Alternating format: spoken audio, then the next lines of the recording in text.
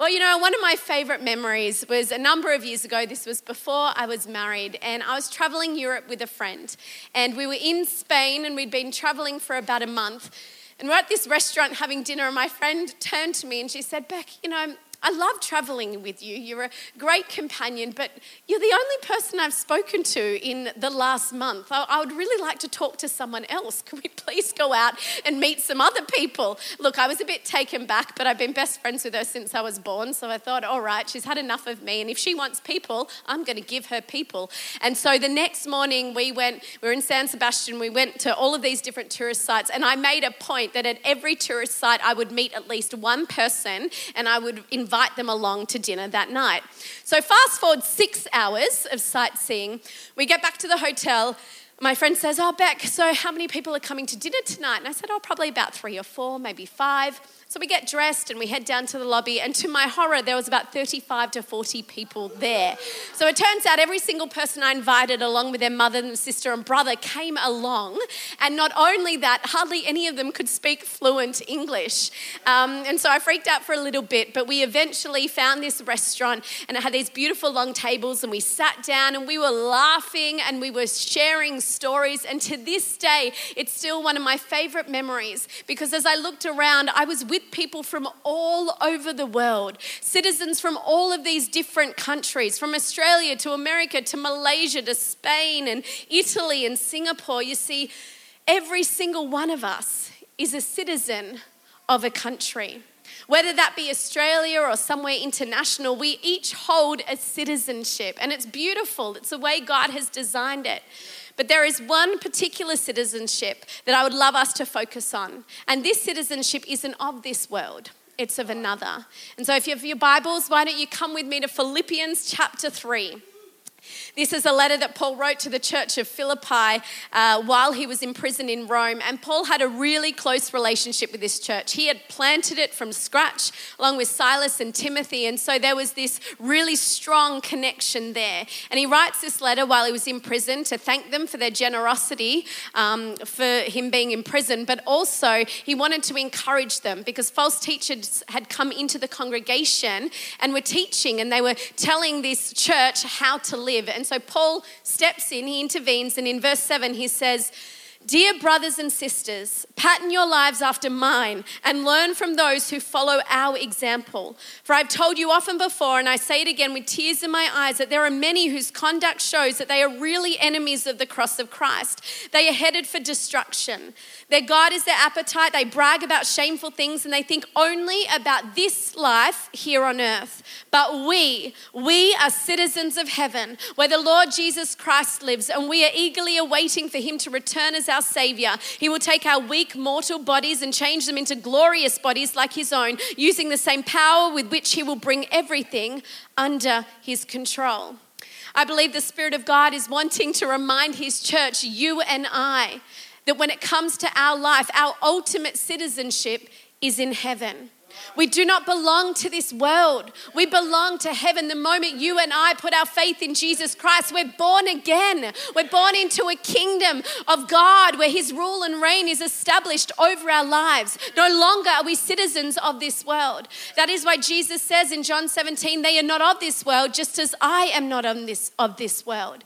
You see, if you are here today and you are a Bible-believing follower of Jesus Christ, this world, it isn't your home.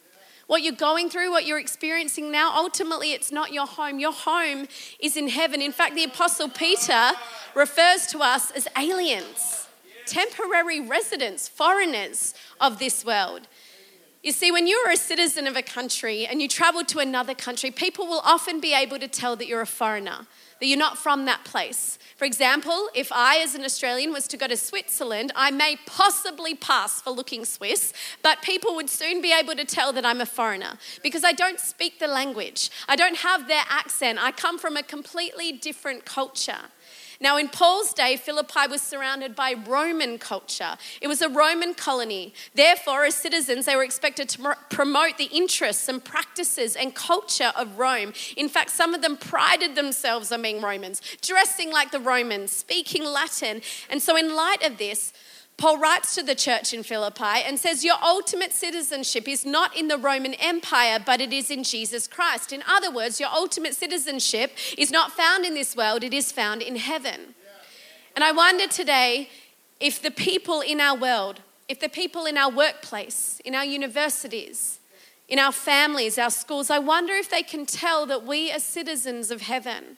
I wonder if they can tell that we are foreigners, that we have a different accent, that we think differently, that we act differently, that we talk differently. I wonder if they can tell that our values and culture is not of this world.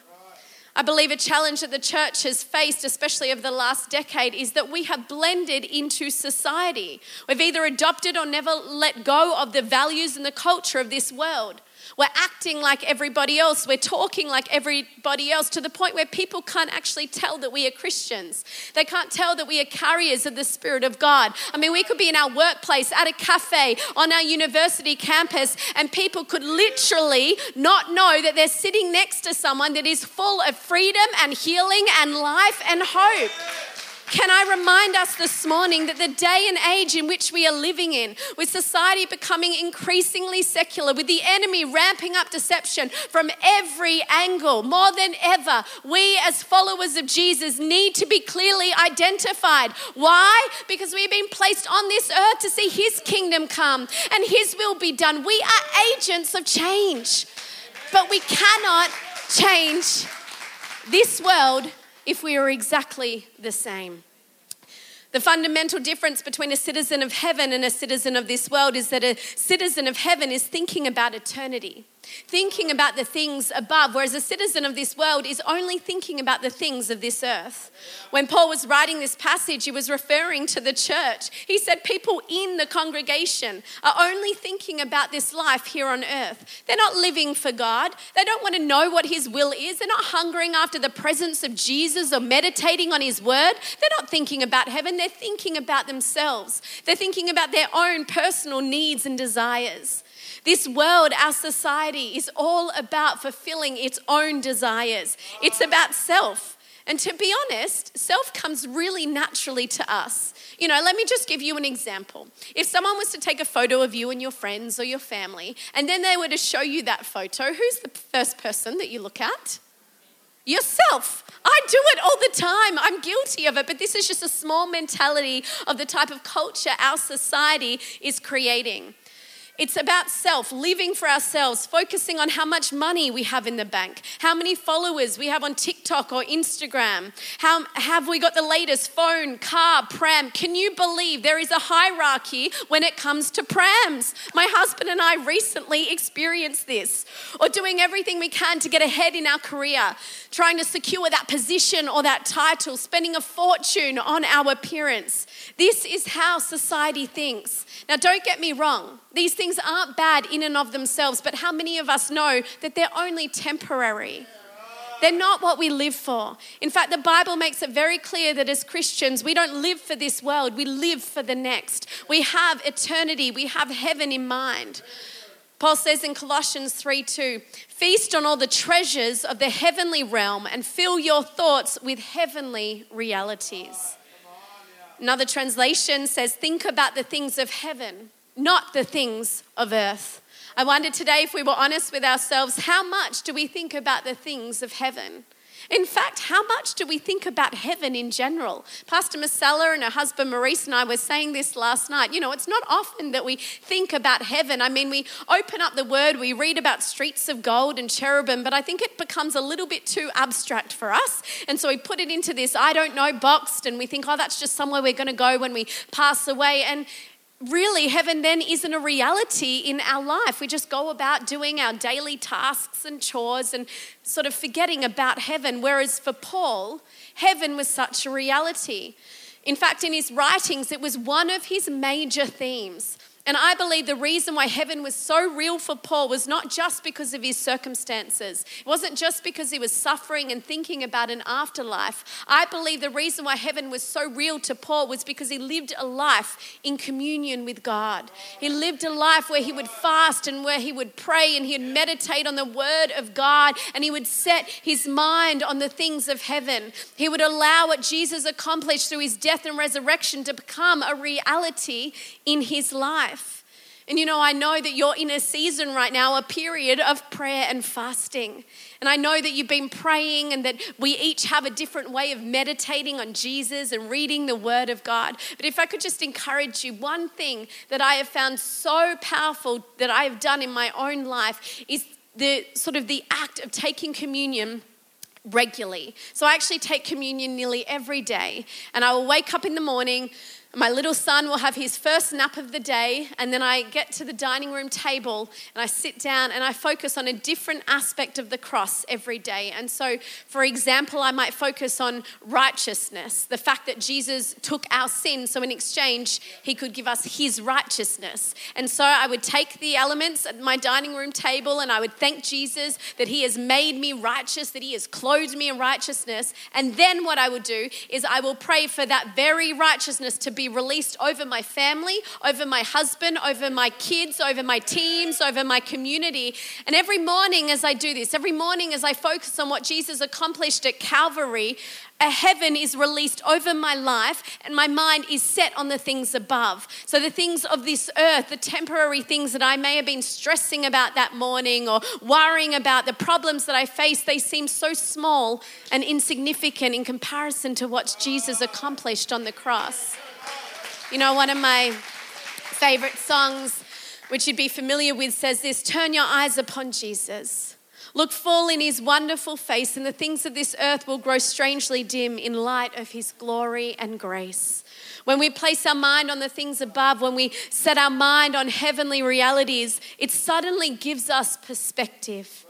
I remember hearing someone describe perspective as the ability to put things in their proper place. You see, before Paul was a Christian, his whole world was about his achievements. It was all about how much money he had, what his social status was, keeping up with religious appearance. But the moment he had an encounter with Jesus, the moment his eyes were open to the kingdom of heaven, suddenly all of his achievements, all of his worldly success, what people thought about him, what people said about him, they seemed so small and insignificant. He says this in verse 7, I once thought these things were valuable, but now I consider them worthless because of what Christ has done. Yes, everything else is worthless when compared to the infinite value of knowing Christ Jesus, my Lord. For his sake, I've discarded everything else, counting it all as garbage so that I could gain Christ and become one with him. And I don't know about you, but it can be so easy to look at the things of this world. It can be so easy to look at our career and our appearances and our wealth and our status, even our relationship status. And it can be so easy to make them bigger than what they truly are. Paul says it's because of what Christ has done, because of his death and resurrection, because of his great love that the things of this world aren't important anymore. What is important is that Jesus paid the price, that he has set us free, that he has given us salvation, that we are redeemed, delivered, accepted. And according to Ephesians 2:6, it says that we have been raised with Christ and are now seated next to him in the heavenly realms. We have been seated with Christ in the heavenly realms. Some translations say heavenly places. Just think about that for a moment. That means when we look at the things that are going on in our life and we look at our problems and challenges, we're not just looking at them from an earthly position. We have the ability to look at them from heaven's position. Now, I'm not a scientist, but I know the higher up you go, the smaller things become. And a couple of years ago, I heard Jen Johnson describing a vision that she had. She was going through a really hard time. Jen Johnson, is from Bethel Church in America. And her and her husband were going through this hard time. There was a particular problem that they were facing. And she said that all she could think about was this problem. She just couldn't get it off her mind until one day she locked herself in her room and she started to pray. And as she started to pray, God gave her a vision. And in this vision, she sort of left her house and was taken up all the way to heaven. And she remembers seeing herself go through all the galaxies. She was just going up and up and up. And then God came and sort of stood next to her, came beside her and said, Jen, can you see the world? Can you see the planet? And she said, no. And he said, can you see your problem? And she said, no. And then all of a sudden she opened her eyes and she was back in her room again. And she went on to say that her problem didn't necessarily change, but her perspective did. Her perspective had changed. Suddenly it was about what mattered eternally, that God was in control. Can I submit to you today that it's not our problem that God is wanting to change, it is our perspective. You know, when I was 21, my dad passed away. I'm an only child, and it was a really full-on time. And I remember so many people coming to me saying, oh, Beck, this is awful. This is horrible. You're so young. Your dad's not coming back. And everything they were saying was so hopeless and so disheartening. And I remember having just to withdraw, and I got into my room as well. I got onto my knees, and I started to seek the face of God. I started to pray, and I said, God, I need your perspective on this situation. I don't know how I feel right now, but I need heaven's perspective. And as I prayed this, I started getting all of these, like the memories that I had with my dad started flashing before my eyes. Memories where he would pray with me, where he would open up the Word of God and show me how to read the Bible. Memories of me being filled with the Holy Spirit, praying in tongues, and then running over to Dad saying, Dad, look at this language that I can now pray.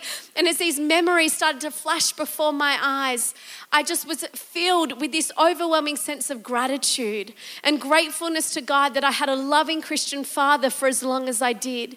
You see, heaven's perspective was not what I had lost, it was what I had gained over 21 years. That because of my dad's passion, he is so good. Because of my dad's passion for the Word, I'm now in love with the Bible. Because of his faith, I gave my life to Jesus. Because of his heart for the lost, I now have a desire to see every single person in my world come to know the grace of Jesus. And one day I'm going to go to heaven's gates and I'm going to see my dad again. I could have looked at my situation with an earthly perspective and been bound and confined by grief and loss. And don't get me wrong, there is always a place for grief. But I could have let it bind me for years. I could have remained a victim for the rest of my life. But instead, I chose to see these situations from heaven's perspective. And I'm not sure what you're going through today. You may be going through a very big challenge. Maybe there's loss in your life right now, and whatever that looks like, I want you to know that God sees the bigger picture, and heaven's perspective awaits your situation. You see, we have not been called to be victims. That's how the world operates. Citizens of the world live in victimhood, but our Bible says that we are more than conquerors through Him. We have victory in Christ Jesus. We are victors through what He accomplished on that cross. Whatever situation it is that you're going through, however you look at yourself, whatever happened in your past, whatever challenges are in front of you, when you get into the presence of God, as you're doing even over the past couple of weeks in prayer and fasting, as you fix your eyes on Jesus, heaven lifts you up out of your situation and you get a clear perspective. You get true perspective of what's going on. Would the band join me, please? You see, when our perspective changes, our life changes. When we take heaven into consideration, it changes the way we live. C.S. Lewis once said this: if you read history, you will find that the Christians who did most for the present world were precisely those who thought about the next. It is since Christians have largely ceased to think about the other world that they have become so ineffective in this. I believe this is why Paul was reminding the church that they were citizens of heaven, because when our mind is set on the things above, when our mind is set on eternity, when our mind is set on another world, it will change the way we live our life in this world. You suddenly realize that all your material possessions, your job, your title, the money, the opinions and accolades of man, none of them are coming with you to heaven. None of them last for eternity. The only two things, I want you to hear this morning, the only two things that are going to last for eternity are God and people. Nothing else. Just God and people. I wonder if this is why Jesus says the two greatest commandments are to love the Lord your God with all your heart, soul and mind, and to love your neighbor, people, as yourself. When you have a revelation of this, you start to live differently. Suddenly, life isn't about our own agenda and what God can do for us, but it is about His agenda and what we can do for Him. You see, too often these days, the gospel has become all about our agenda. God, would you give me this? Jesus, can you do this for me? Because of what you did on the cross, would you bless me and give to me and bless me? Whereas old school gospel says, Jesus, I give you my life because of what you did on the cross. I lay my life down as a living sacrifice, that it is all about you. It is about your agenda and your kingdom come and your will be done on earth as it is in heaven. You know, maybe you're in this place today and you would say, I'm not a citizen of heaven. I don't know much about this other world that you speak of. I've heard that heaven exists, but I don't even know if that's a reality. Can I tell you this morning that heaven is a reality? And there is a person called Jesus Christ that came to this earth 2,000 years ago and went to unimaginable lengths to secure an eternal life for you. He went all the way to a cross, and on that cross, he took the penalty of our sin, our mistakes, our failures upon himself. The Bible says that this is how we know what love is, that Christ laid his life down for us. But why did he do that? Why did he allow himself to go to a cross to stay there when he could have easily come down, but he decided to stay there? He did it because he knew that 3 days later he would resurrect from the grave, breaking the power of sin, Satan, and death over all of humanity so that we could have a relationship with God.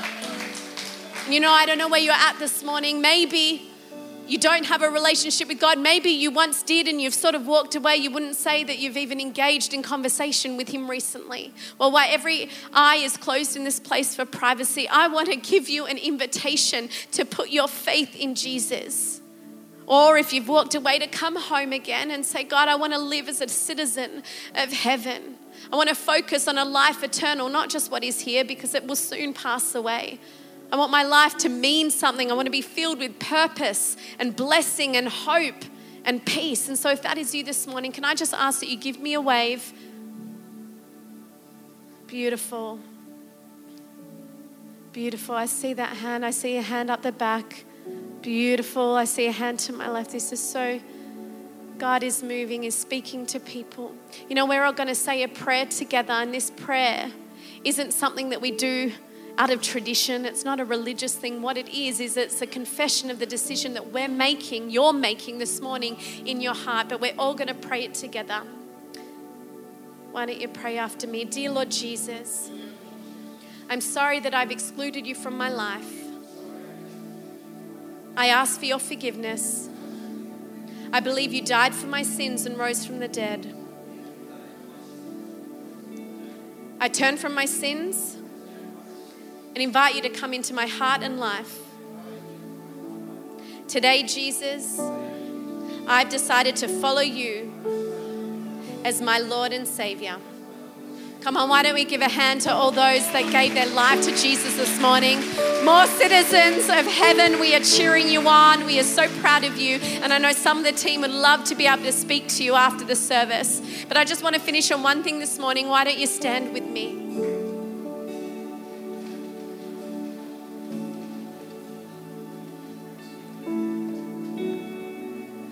But we are citizens of heaven, where the Lord Jesus Christ lives.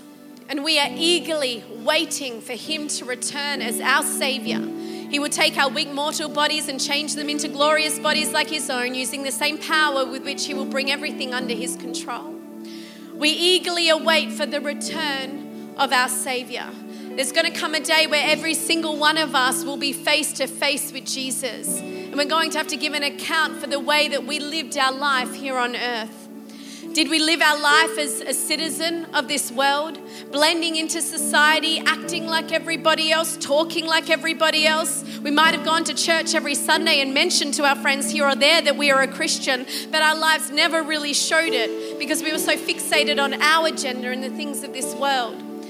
Or did we live our life as a citizen of heaven, where we stood out from society because we were carriers of the Spirit of God, because we were representing heaven, and the way we lived our life was not that of this world, but was that of the kingdom, where we stood firm in faith and were strong and courageous, where we waited on the Lord and renewed our strength, We soared on wings like eagles, never growing weary or faint. We were filled with a peace that surpassed all understanding. We were made disciples of all nations, baptizing them in the name of the Father, the Son, and the Holy Spirit.